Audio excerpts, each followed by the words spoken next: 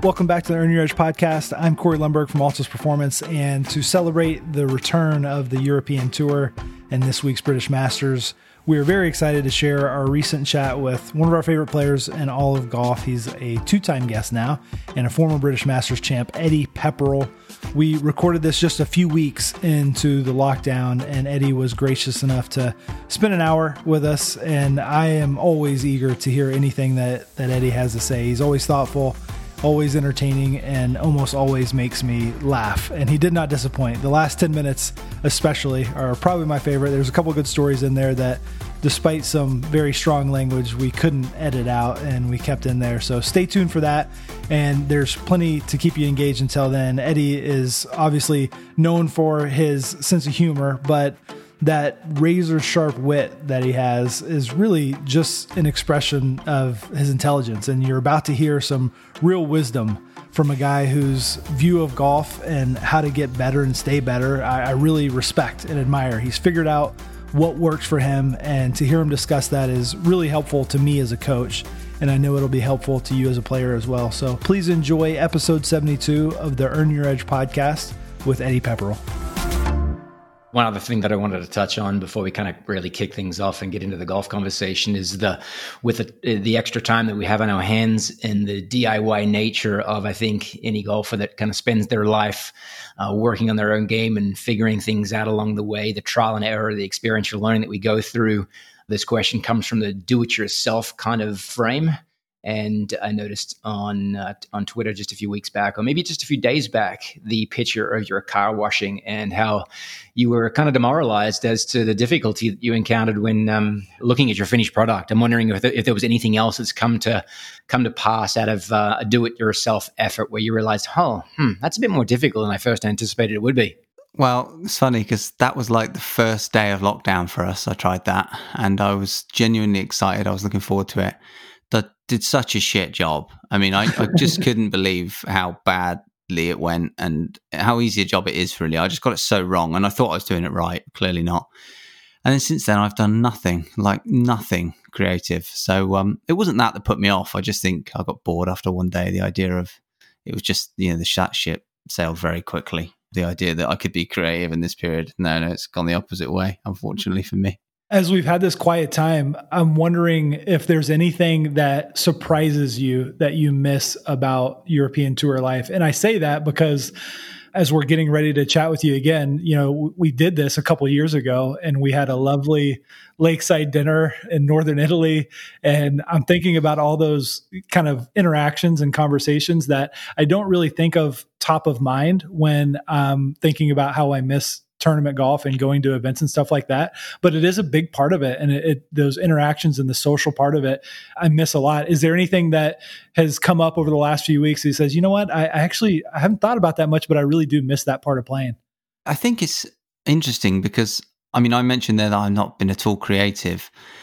And I think, I'm not sure about this, but I think it almost highlights how I'm much more competitive than creative. And I'm curious as to know if other golfers and other sportsmen feel the same, because I'm looking at it and I feel like I have no energy to be creative in any way, but I'm really itching for that competition. And, that's competition, not just with other guys, but competition with yourself. You alluded to it, Cameron, a minute ago, the learning, the trial and error of every day on the golf course, just experiencing swing patterns, shot patterns, all these things that just send you to bed every night thinking, I'm missing that. I'm missing the daily feedback of the grind of golf, professional golf. So, I'm looking forward to that. And also the social side, I'm looking forward to a few events that hopefully are still going to go ahead, like Portugal, where it's always a good social, good dinner with friends, and I'm looking forward to some of those events. Dunhill Links is another one like that. Yeah, I think that it could reveal a lot about your relationship with golf. And if I could just ask you to reflect a little bit, because that's the response that we're hearing from a lot of players is, one, it's like some of them say, I miss golf so much. I can't believe how much I love golf. And where others are just kind of lacking the motivation because there's not that next event on the schedule. And so they're having to reflect with that relationship and how they see and feel about golf. And I think that, in my opinion, it's from, you've got these guys that have sacrificed so much of their daily lives to just immerse themselves in golf for their entire life. And now they're kind of living the lives that the rest of us do, where we're we're mere mortals and that's not there. And so, maybe for some, it requires some reflection and reprioritizing some things as they make their way through this break. Yeah, I think that's interesting. And I don't know how I'm not yearning for golf necessarily. Does that make sense? Like, I know I'm a golfer, so, I'm going to be playing golf. That's my life. But I'm almost yearning for the lifestyle. I'm yearning for the monotony, ironically, of that lifestyle. The structure. The structure, yeah. The invisible structure that is there. It's like being at school, it's like when there's a structure in place, you have to put it in place and it gives you that purpose. Where it's not there, I have had times in my life where I've been very good at putting it there. I mean, because, I've had many years when you're just turned pro, when you're an amateur, then you have this natural kind of 3 to 4 month break, say, through the winter. And I got very good at filling that time as I probably past the age of 18. But obviously, probably over the last 5 or 6 years, I haven't had to do that because of the nature of the European Tour schedule and, well, of course, the PGA Tour as well. So it just rolls and rolls. And so you don't have to worry about that. And now all of a sudden, you're faced with this empty period. Obviously, it's made doubly worse because you can't literally go out and do anything. So, it's a double whammy. But it's certainly interesting. It does highlight how reliant you become. That's always what I remembered with school and the English Golf Union. They were great that it was there, but when it wasn't there, it really opened your eyes to, oh God, you've got to put these structures, these floors in place, and that does require quite a bit of effort. But when the European Tour comes back, I think that it's just generally accepted that it's going to come back under a little bit more modest conditions as that relates to the perks and the tournament amenities, even the purses. And I would guess that what we'll find out is that there have been some unnecessary luxuries that you don't necessarily need that won't really take much away from the experience of playing the event. But is there anything that you have on your list as far as perks go that you would say, man, if they took that away, I would actually miss that. I wouldn't want that to have to go away?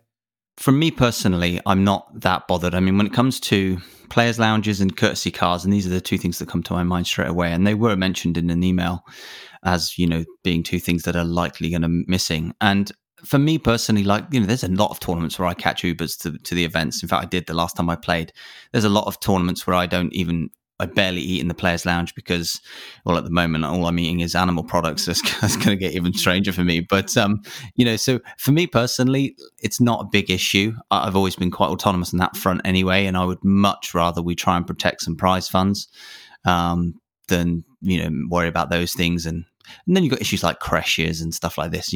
That's all going to go, I suspect. And listen, you would have seen it as well, Corey, for sure, is that, in recent years, I've seen the deterioration happen anyway with lots of events on the European Tour. We have now got more of a graded structure, and that can be seen in terms of the Rolex Series events and some of the other events that have this amazing infrastructure, and then many don't, quite frankly. So it's already been happening, and I think there's been some real economic woes in parts of Europe anyway that have added to that, and now we're seeing that move across into the Middle East and well, frankly, probably everywhere. But, I'm generally, for a while, I've been looking at the situation more in terms of a macro sense, not just in terms of golf, looking at the world and thinking, how does that equate to the quality or the amount of golf we play for what prize funds around the world in the Middle East or Asia? And, you probably over time, it takes quite an objective view, I suppose, and a historical view. But, I suppose it'll be obvious in the future when we look back. But things have been changing, and they're just going to change even more now for us, I think, unfortunately.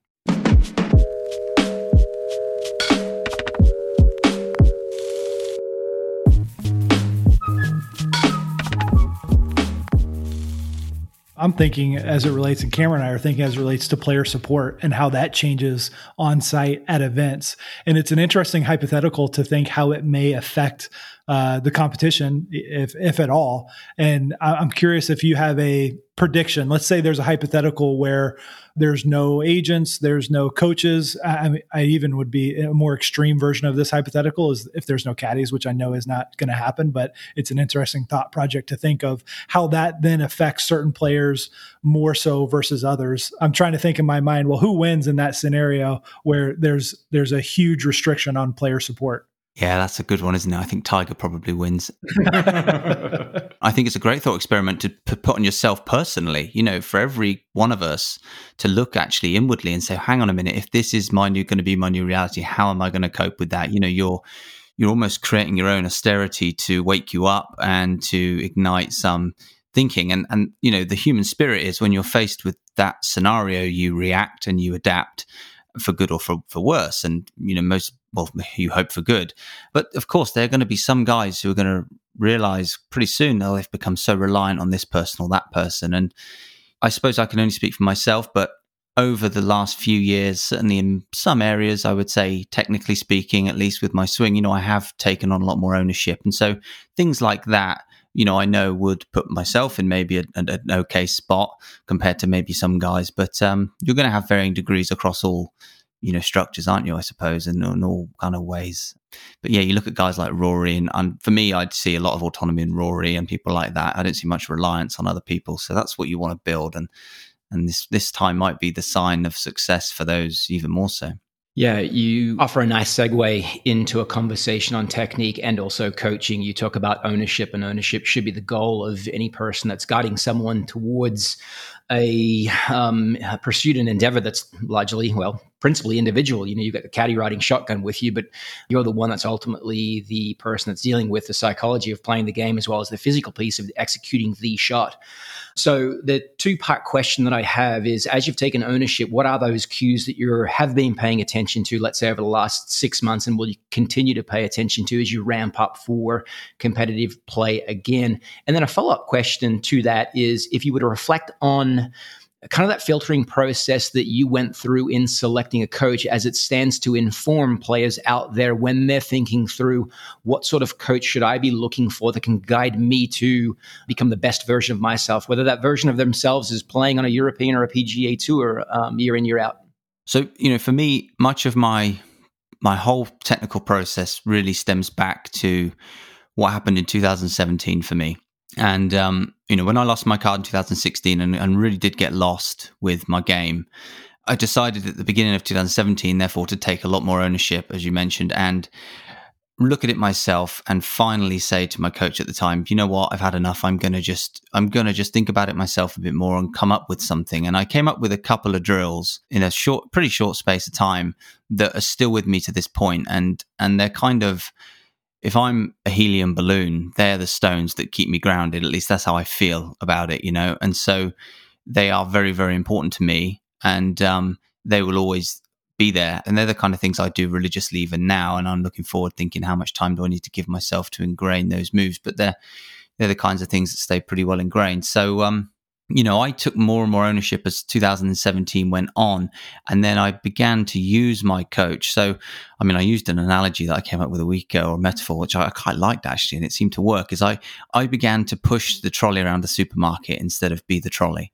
And then you're filling it up with the things you want to fill it up with. And that's ultimately how you have to live your life and how you have to use and live your career and move forward. And I've done a better job of that, I think. And so that whole process puts me in a decent spot now, and I've been very reliant on that. And pertaining more towards my more recent coach, who I worked with probably now for 2 years, and my deal with him was to provide me with a bit of structure that I would occasionally not see, more fundamental structure in terms of setup, posture, ball position, things like this, which is something I never ever focus on. It's something I never think about. So there was things that I knew were important, but I would miss that he's there for. And my current coach really is there for my driver primarily, but he's there to also challenge me occasionally. But I'm pretty stubborn, and because of my history where I got so lost, and the thing with me is I know where I don't want to go back to. So I really have no vision of what I want it to look like, but I bloody well know what I don't want it to look and feel like. And that can be a great thing, but it can also be a bad thing, I suspect, because to move forward, you have to move into the unknown to some degree.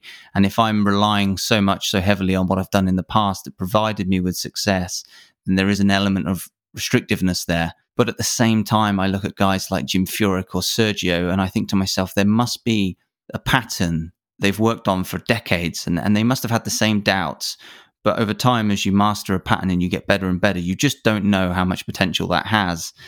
So that's really the journey I've been on, and that's the journey I'm still on. I want to keep my swing feels the same. I want to keep my 2 drills the same. But I have to reflect all the time as, what does a great week look like compared to a bad week? What was the difference? And then me and my coach have to examine that, and obviously then try and make sure you improve on those things and you do the good things more regularly than the bad things, obviously. Yeah, my mind's blown. I'm thinking to myself, holy shit, where do I go from here? I asked you a two-part question that was really complex, that I lost you in asking you the question. And then there's so many threads that we can pull on from your answer there. I want to go back and pull on the first piece, which is that metaphor of filling up your trolley, or for the American listeners, the shopping cart. And that's just such a beautiful metaphor that you used. And you spoke to two things. And if you don't mind, I'm going to ask you to specifically, can you illustrate what those two things in your shopping cart, or those two drills that you go back to, that serve as your rocks, your foundation? Yeah, sure. So now we are going to get technical. So the golf geeks might enjoy this one. So the first one was a left arm drill. So I had an issue going back a while where I'd constantly see my club float across the line at the top. And me and Mike, my old coach, would always work on folding the right elbow better to stop that. And for years, I would work on it and still not improve it. And I thought to myself, well, hang on a minute. Clearly, this isn't the right way for me to do it. So I changed my focus and focused on my left arm, so lead arm for me in the golf swing, which I've come to realize and really think and believe is by far the most important arm out of the two in the golf swing. So I thought about it and I spoke to Mike and I came up with a drill that really I would get into a posture where I stand quite over the ball. I would let my left arm hang. I would rotate it kind of internally on itself, which is a little strange and maybe not that necessary. And then I would work it under my chest and up and away and create lots of width. And what I found over a short period of time was I stopped seeing that club work across the line, and actually it began to work laid off a fraction at the top. And when instantaneously I went from struggling to hitting my irons in particular just unbelievably well. I mean, my iron play mid part through to the end of 2017 was incredible, almost as a direct result of that drill. And it just did a couple of great things for my backswing, which then in turn just changed my downswing. It changed what the ball did. It changed the way I responded from the top, which was another fascinating lesson and something I always try to work back towards. When I see my swing float across the line or too much knee bend, the way that responds in transition causes me a lot of problems. So I like to see my swing work, if anything, a bit laid off, because I know the club tends to get thrown out a little more. Club head tends to get thrown out a little more into delivery, which gives me great control with my irons and my 3-wood, and it can throw up some issues with my driver, but obviously that's the relationship that we have to manage with players. The other one is what I call a reroute drill, which I just thought about, and I had this pattern that I was seeing in my swing where I would over rotate initially in the backswing with everything, or particularly in my torso and hips, and it would send the club a bit deep and then it would work a bit up, which would also encourage it to maybe work across the line. And then it would be, if anything, an over the top kind of arm pattern. So I just completely reversed that. I would set the club up the other side, the outside of the ball, work my arms up to the top and think to myself, well, I wouldn't think actually, I'd just feel like, how am I going to hit? If for me to hit this golf ball, my arms have to work on the inside. And so what I'm going to do is I'm going to try and hit fades having to do this. So I had to hit the golf ball, which requires my arms to come deeper in transition. And then I'd have to rotate my hips a ton just before I hit the ball so that I could start that ball left and fade it, if that makes sense. So I'm basically hitting an in-to-in fade, which would be, the dream move. And over time, that gave me a very, very strong feeling. And that's something I've played with a lot now in the last year or so and had some good success with also. Now, what's interesting, I had this little chat recently with Nick Doherty about swing thoughts and swing feelings, because I think it's important to differentiate between the two. And I take my reroute drill, for example, is I think about that drill. I think about what's happened in my golf swing. What do I need to see for it to get better? And so I come up with a drill like the reroute drill for me. But then when I'm doing the drill, it's giving me a feeling, and it's the feeling that I take into the golf shot. And that's so important because, people talk about having too many swing thoughts. So for me, I might look extremely technical to the onlooker because of some of the drills and the routines I have. But actually, all I'm thinking of, all I'm feeling in my golf swing is one feeling often in transition. And that is a very simple thing to feel. And so, there's this progression of thinking of something, turning it into a feeling, and then using the feeling under pressure on a golf course and looking at the feedback and how it all works under pressure, under tournament pressure, because it changes. And, it's this constant feedback loop. So that was really the journey I was on with the two drills. So you went into a bunch of technical information right there and then synthesized that into and made a really important differentiation between the swing thoughts and the explicit movements that you were trying to make into something that you can go play with, into something that's more like a sensation. And as I hear you talk about the swing, that requires, I mean, you're very well informed. And it makes me think of something that I wanted to bring up to you was, you've heard it been said that to be a really, really good player, it might be helpful if you're on one side of the spectrum as far as intellect goes. So I'm thinking about guys like, you and Eduardo and Phil and like Justin Rose, who I feel like can take all this complex information and then distill it into something that can be usable and they can still perform at a high level. I'm curious to hear your take on what you feel like the benefits are, and then maybe when that intellect can be of a detriment and you can be on the wrong side of that. And maybe better served to be on the other side of the spectrum.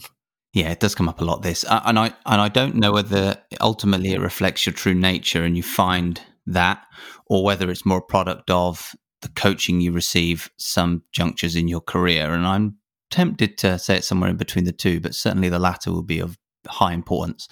And, I remember having a shot in Morocco one year. I was really struggling at this point, and I hit one and I had to hit a provisional, and my caddy said, Ed, just stop thinking. I don't want you not to think. I was like, okay, I'm not going to think or feel anything on this golf shot. I'm going to tee it up with a driver and I'm just going to hit the ball. And it went so far right. And I said, I just can't do that. And that's my issue. So it became the thing for me. And what I kind of described a minute ago was I then realized I had to go through the process of actually thinking about it for myself. And so, there's really only one of two ways. You can be totally or pretty reliant on the coach and go out there and do what he says or wants you to do and not think about it too much and have great success. Of course, that happens. Or be somewhere like where I am now, where you've had to take a lot more ownership, and then you really, you've signed that contract. And for me, I'm so far down the rabbit hole at this point that I can't look back and see the light. It's like these Stranger Things. I'm in the upside down world and I need to live down there for a while. And, that's just all I can do now. And so it requires a lot of thought. And obviously, bloody hell, there are times when I wish I wasn't this way inclined now, but I really have no choice. And also, the better I think, the better I do this stuff, I do see correlation between the better I play. I mean, when I played some of my best golf through 2018, I was on a different kind of diet. I remember my brain function at the time was unbelievable. I was thinking a lot and I played some great golf, and I prefer to be that way because I know I have to be that way. I don't want brain fog. I don't want to be struggling to figure things out. I have to be able to. So that might contradict a bit what happened to Carnoustie on the final day. But generally speaking, that's the case for me. So, I think I'm already too far gone, Corey, and I have no choice at this point other than to make it work.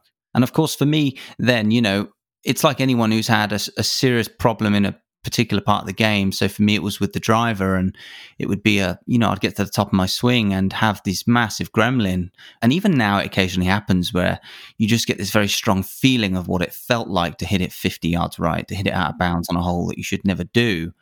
And I see it happening with lots of very good players across all aspects of the game. And you want to avoid that, right? It's like I think I mentioned this to you in the past. It's now a case of just keeping the monsters little. The monsters are always trying to grow. That's why golf's so hard. There's always these little gremlins and these monsters that just want to pop out. And if they go unchecked, they become big monsters and they can ruin your game. And so you've got to be on top of all of that. And that's where I try to live, and I keep very close eye on, for instance, for me, I don't worry too much about my chipping. I've never experienced any issues with the chipping or the short irons or even putting. So, I don't keep as much an eye on that. But when it comes to my driver, I'm very aware of, what did that swing feel like off that tee? How much did I think about it? How much was the pressure there? Did I get a yippee kind of sensation? And if I did, doesn't mean that's it. It means there's a reason for that. And often I associate it back to a technical reason. And it's just, you then have to go back and make sure that you're living on the right side of the dangerous line. But it's a puzzle. Here at Altus, we are proud partners of Titleist, and we want to quickly tell you about our favorite irons. Cam and I, along with many of our clients at Altus, are gaming the Titleist T-Series, the engineering ingenuity that has made Titleist the long-standing number one iron on the PGA Tour. Delivers 3 strikingly new iron designs as part of the Titleist T-Series. Powered by breakthrough technology, including max impact for maximum speed and distance control across the face, The new T-Series T100, T200, and T300 models offer a combination of power, performance, playability, and feel, unlike anything Titleist has ever designed. Visit Titleist.com to learn more about the T-Series irons today.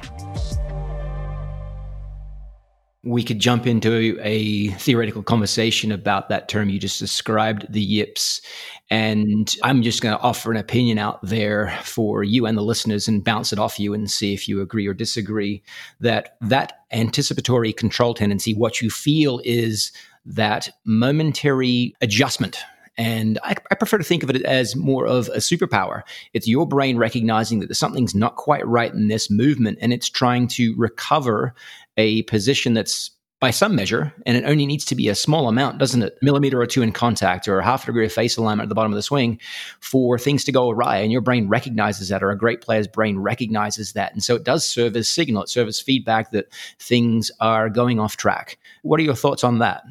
I think that's pretty accurate. I've not thought about it quite as deeply as that, but I have thought about it to the extent that I don't. People always say you've got the yips, it's a psychological problem. And that's true, but that doesn't mean you get out of it via psychology. Actually, I argue you get out of it via technique, and then you work your way back out. Obviously, where golf is so difficult is it takes a week to create a monster and a year to get rid of it. But it requires a lot of patience and a lot of resilience, quite frankly. And it goes back to Tiger. I remember a few years ago when Tiger started chipping badly and everyone was like, he's got the yips. And I remember saying to myself, that's madness. This is Tiger Woods. You don't just create the yips. This is a technical issue that is allowed to manifest probably for the first time in his career, actually. He's allowed it to manifest so that it became a psychological problem. And you know what it's like. You spend 2 or 3 weeks chipping into the grain on a couple of courses. I had it myself at Glen Eagles in 2014. I went and worked with Mike for some chipping at this point, and I couldn't hit the green. So the 18th at Glen Eagles, the green there is treacherous if you miss it. In fact, we'll remember from the Ryder Cup. And I couldn't chip it onto the green. And I remember thinking to myself, my God, I've always been such a good chipper. What's happening? And I just said to myself, I've got too technical with it. Go back, spend some time just chipping on your spot with yourself, feel it work it for yourself. And, you work your way back out of it and then you're fine. But it can take a lot longer to repair the damage. And I've always been a believer since that really that, it's a technical problem that manifests into something much bigger and psychological, but you need to strip it all back. And it's often just a technical issue. I want to switch gears a little bit because when we last spoke, you had just won your first European Tour event. And then just a few months later, you won again at the British Masters. And that really kind of vaulted you into the next tier of players as you were then able to play a top 50 schedule where you're getting into the majors and the WGCs and the players, which you took full advantage of.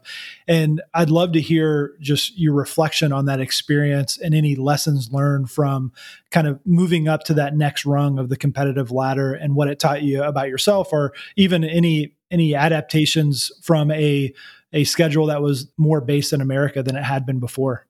Yeah, so last year was really a very interesting year for me in my career. First and foremost, I was coming off quite a significant back injury, actually, at the end of 2018, which set me back physically quite a bit. I surprised myself a lot with Sawgrass, quite frankly, and even Heritage to a degree. I only came 16th at Heritage, but I at no point when I was in America did I feel like I played very well. I was quite nervous in Mexico and the Arnold Palmer. So Arnold Palmer was my first ever PGA Tour event. And I had some nerves, which I just haven't felt for such a long time because I've grown to be so comfortable in Europe. So I was there telling myself, this is great because, it's just nice to have these feelings again. It means that I'm in a scenario that really is different and it's going to test me and challenge me. And it did. And I was surprised at the relative success I had in a short period of time out there. Also considering that I never felt like I played very well. Now, that is true. My short game at Sawgrass in particular was fantastic and it saved me. And also, I was pleased with the way I responded mentally when I got into a position like Sawgrass where, even when I looked at my name on the leaderboard on 16, 17, I didn't feel frightened. I didn't feel scared. I felt very comfortable and I enjoyed it. I really did enjoy being in that position in front of all of those people. So, I loved it. And I just hope that I can go back to America like in a position I'm in now where physically I feel a lot better. And, I'd like my game to get back to where I know it can kind of be. And now I'd like to go back out there again and play some of the more regular events and test myself, because it's great. It's the competition, as you know, is just so fantastic out there, and courses also. So it was a great time for me. Yeah, it must be an amazing experience to be tested in a new way and then have your performance validate what you feel like you know about yourself. I want to, you mentioned being a little bit nervous at Bay Hill, or feeling some nerves at Bay Hill. I was speaking to Phil Kenyon this morning talking about some putting, and he told me, I said, hey, I'm about to talk to Eddie here in a little bit. And he told me a story about him getting one over on you a little bit. Do you remember that? Can you tell that story? Yeah, that was absolutely brilliant. Phil, as we all know, is just such a character, for such an inhibited human being as he is. I think it was a Thursday at Arnold Palmer. I come onto the putting green to do the very beginning of my warm up, just set up a drill station, putt to a hole, and the green the putting green's pretty big, and there was just one flag in the middle of the green. There was just one flag in, but I didn't think much of it. I set my station up to that hole, and I went and removed the flag. And 2 minutes later, Phil comes over to me, says, Eddie, just so you know, that flag has to stay in honor of Arnold Palmer, in memory of Arnold Palmer. And I thought, this is Phil Kenyon. I thought he's got to be winding me up. But then I thought, hang on a minute, we're in America. And, this is the kind of shit that goes on in America. I mean, tradition is a thing in America. Like, tradition in my mind isn't much of a thing. So I'm really torn at this point. So I'm like, what do I do? So I went and put the flag back in, and it was on my mind for 5 minutes. And Charles Howe came and putted next to me. I thought, Charles will know. So I went up to Charles. I said, Charles, should this flag be in honor of Arnie? Is this a thing? And he said, absolutely not. And it's rubbish. And then I thought, okay, Phil has got me. I knew he had me, but he did get me. And it was just Phil playing a little joke. It didn't really ease the pressure. It made me feel like a bit more of a turnip, to be fair. But no, it was nice. It was cool. So in the spirit of practical jokes, how'd you get him back? You don't get Phil back.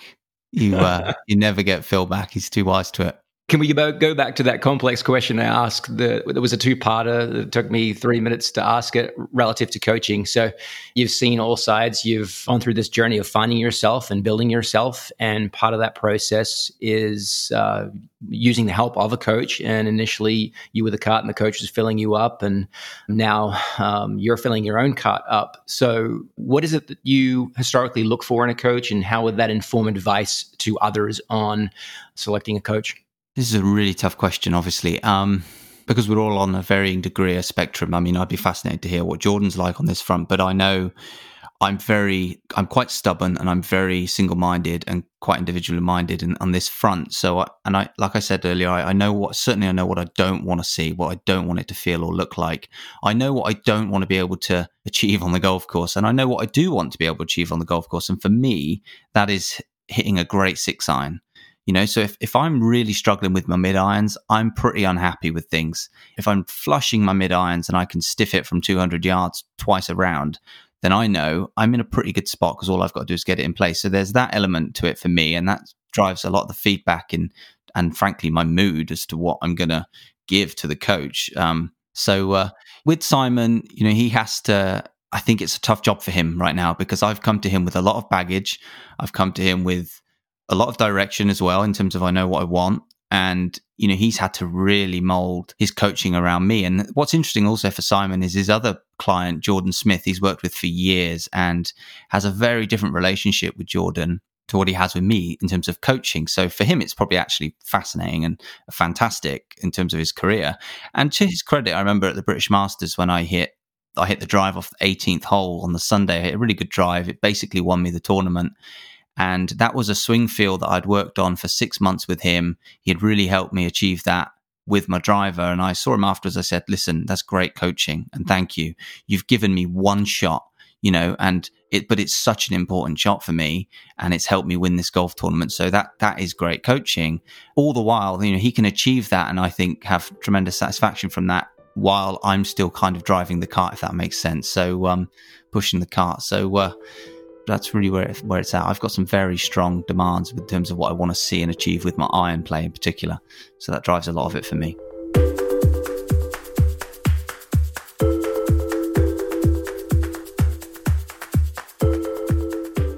You mentioned that if you're not hitting that 6-iron really well, that there's some frustration that's there. And a conversation that Cameron and I have been having a little bit lately, and we actually talked to Matt Wallace a couple weeks ago, and we asked him this question where we try to pose the thought project of if you're in the middle of a round, there is some frustration, there's even boiling over to anger, to ask yourself, will anger actually make this situation better?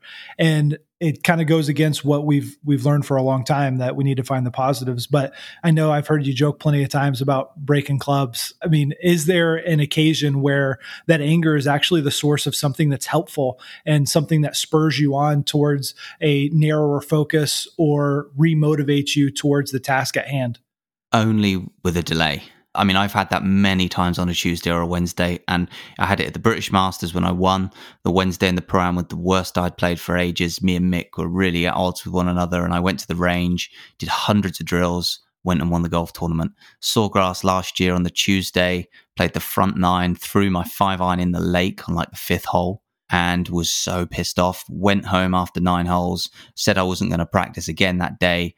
I pulled myself back out of bed at like 4 p.m. and spent like 3 hours down the bottom of the range at Sawgrass that Tuesday evening, went and came third. There's such a correlation with me when almost always my best results have come off the back of massive frustration, but it's got a drag. It's got a 2, 3, 4 day drag. I mean, it's not that day. You know, if I feel that frustration, that's why I hate feeling that way. And I would use the word more lost as opposed to angry. I feel more lost and frustrated because there's a sense of resignation, because I just know that I'm not going to get this in a day or two. This requires 2 to 3 days. So when I'm feeling like that on a Thursday at a golf tournament or a Friday, I just feel deeply dissatisfied and angry at myself that I've allowed the lead up to the event to clearly not be correct enough so that I'm feeling it right now. Does that make sense? And that really bothers me because it shows a lack of structure. It shows a lack of a blueprint. And I believe that the best players in the world they don't have that all the time, but they have it tighter than I would at that point. And so that's how I feel quite often. And listen, I believe anger is a very, very important thing. Frustration is the most important thing. I hate the saying patience is a virtue. I think it's a load of rubbish 95% of the time. I think you should always be demanding more and more. But you've also got to recognize when you've just not got it. And I find it bloody hard to get it when I haven't got it on that day. Even it's nice that you've got this library of instances where on the tail end of that frustration came some positive experiences. So it helps you kind of work through those times when they occur in the future, and then understanding what kind of demeanor that you need to be in to perform your best. So if I was asking you the question, I was watching you when you were performing your very best. So let's take it when you're winning or when you're top 10ing. What would the outside observer notice about you from a physical perspective? Is there anything that differentiates you that you can identify and say, okay, actually, when I play my best golf, I look like this. And so that then you can prime yourself to be more intentful in pursuing in future rounds. I don't know. I think if you watch me, almost always I'm going to hit a shot, pull a silly little grimace, and then go back and do some drill that would reflect the shot. I'm rarely satisfied with what I've just done.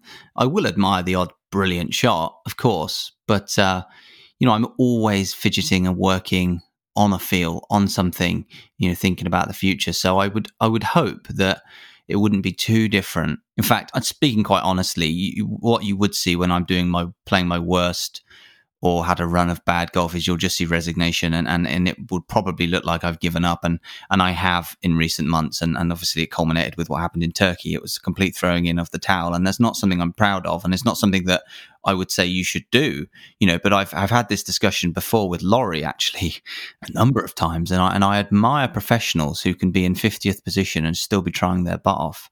I admire it so much because I know I can't do it, but I think there is a positive to it, and that is that I never waste energy trying to do it. So I think the accumulative stress or energy that kind of saves me does actually help me when I'm playing well and doing well and competing and in that environment. And that might be a reason as to why when I have done well in my career, I have actually done really quite well. So when I make a cut, there's a pretty good chance I actually will have a top 10, but I will also miss a lot of cuts. And I think that is probably a good insight into my character.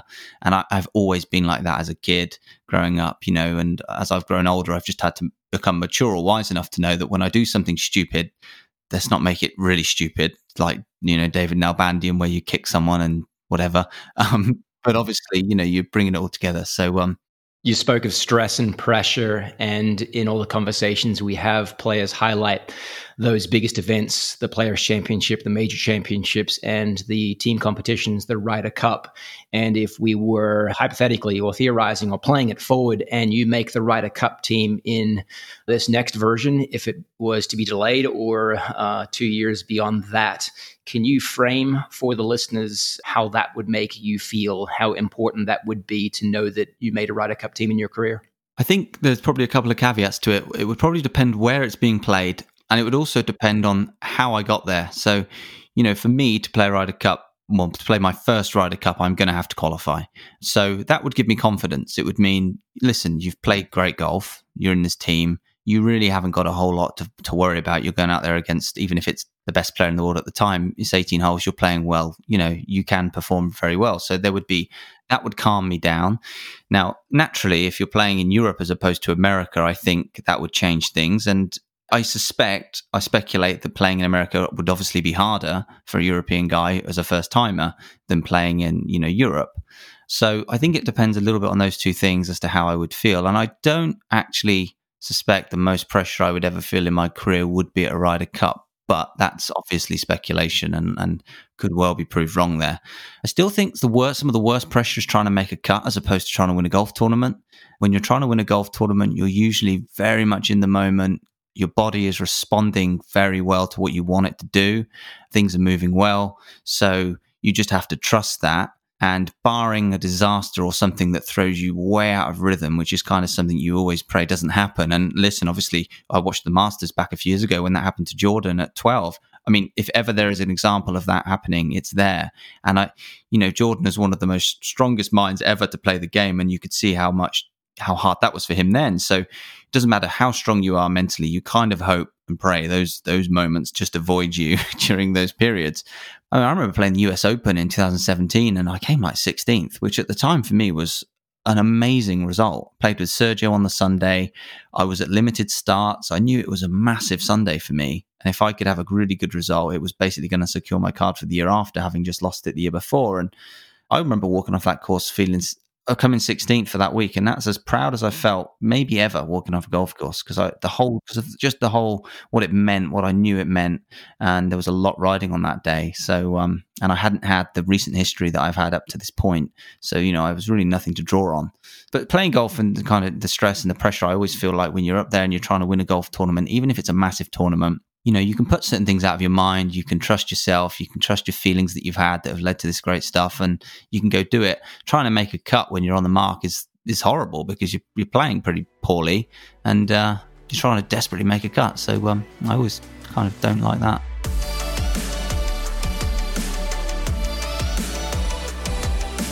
You mentioned that you'd have to earn your way on that first Ryder Cup team. And the way things look right now, I don't know that that's going to be possible. I feel like there's going to be a lot of selections, and that you look at the qualification list right now and it looks much different than it did, and the team looks much different than it did in Paris.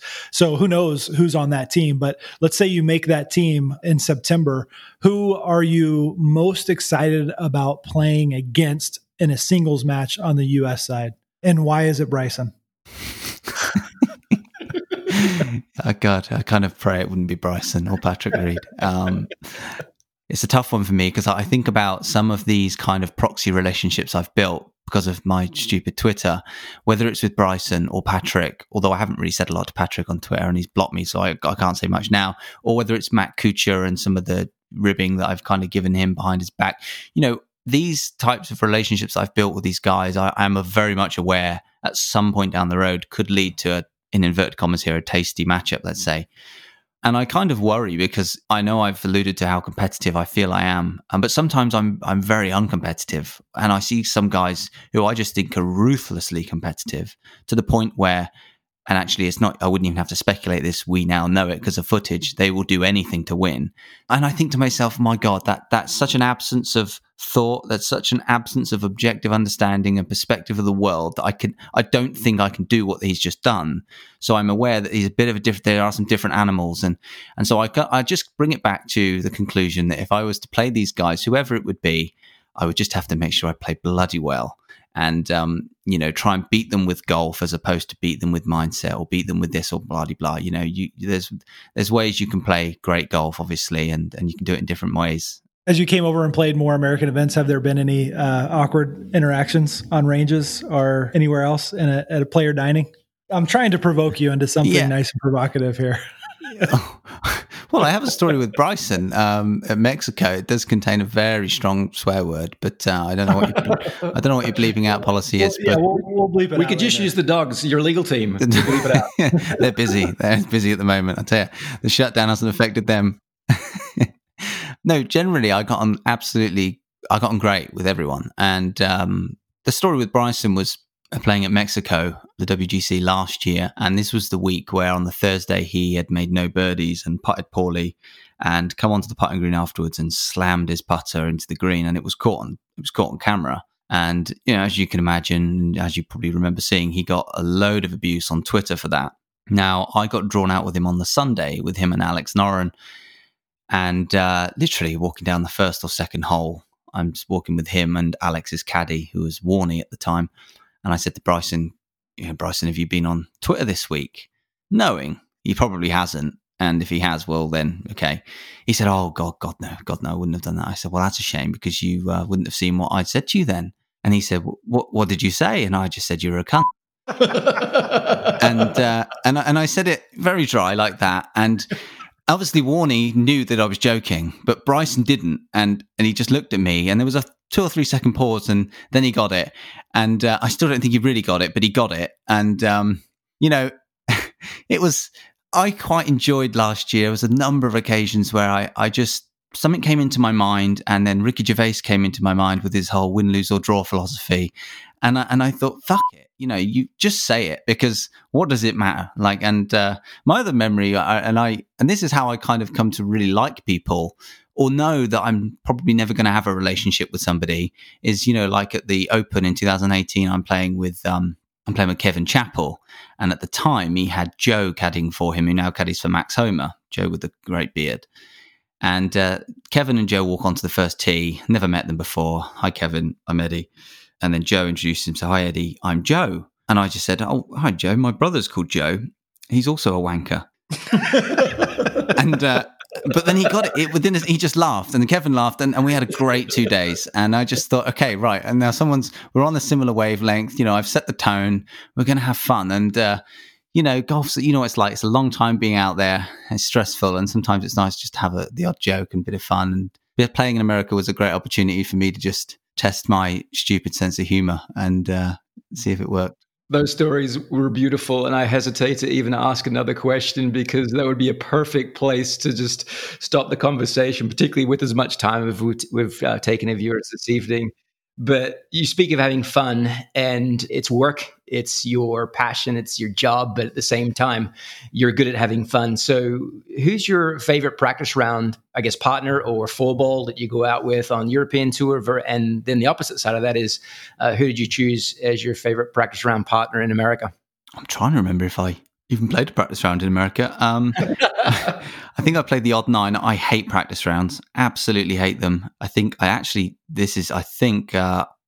18 at the Masters last year before I played the tournament. Didn't bother playing. I played 5 holes at the USPGA last year. They were just taking so long and I get so bored.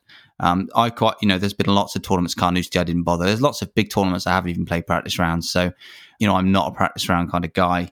But if I have the choice or if I'm planning it, I'll often plan to play with Jordan, who my coach works with, Laurie Cantor, if he's around, always try and get 9 holes with him just because I know it's going to be a bit of fun and we often make it, a bit competitive and play for dinner or whatever. So, but generally speaking, I hate practice rounds and I don't play very many of them. I leave it to the pro-ams and they're bad enough, quite frankly. Yeah, how do you gain the course intelligence then? I mean, that's the first thing that leaps to my mind. Well, I don't.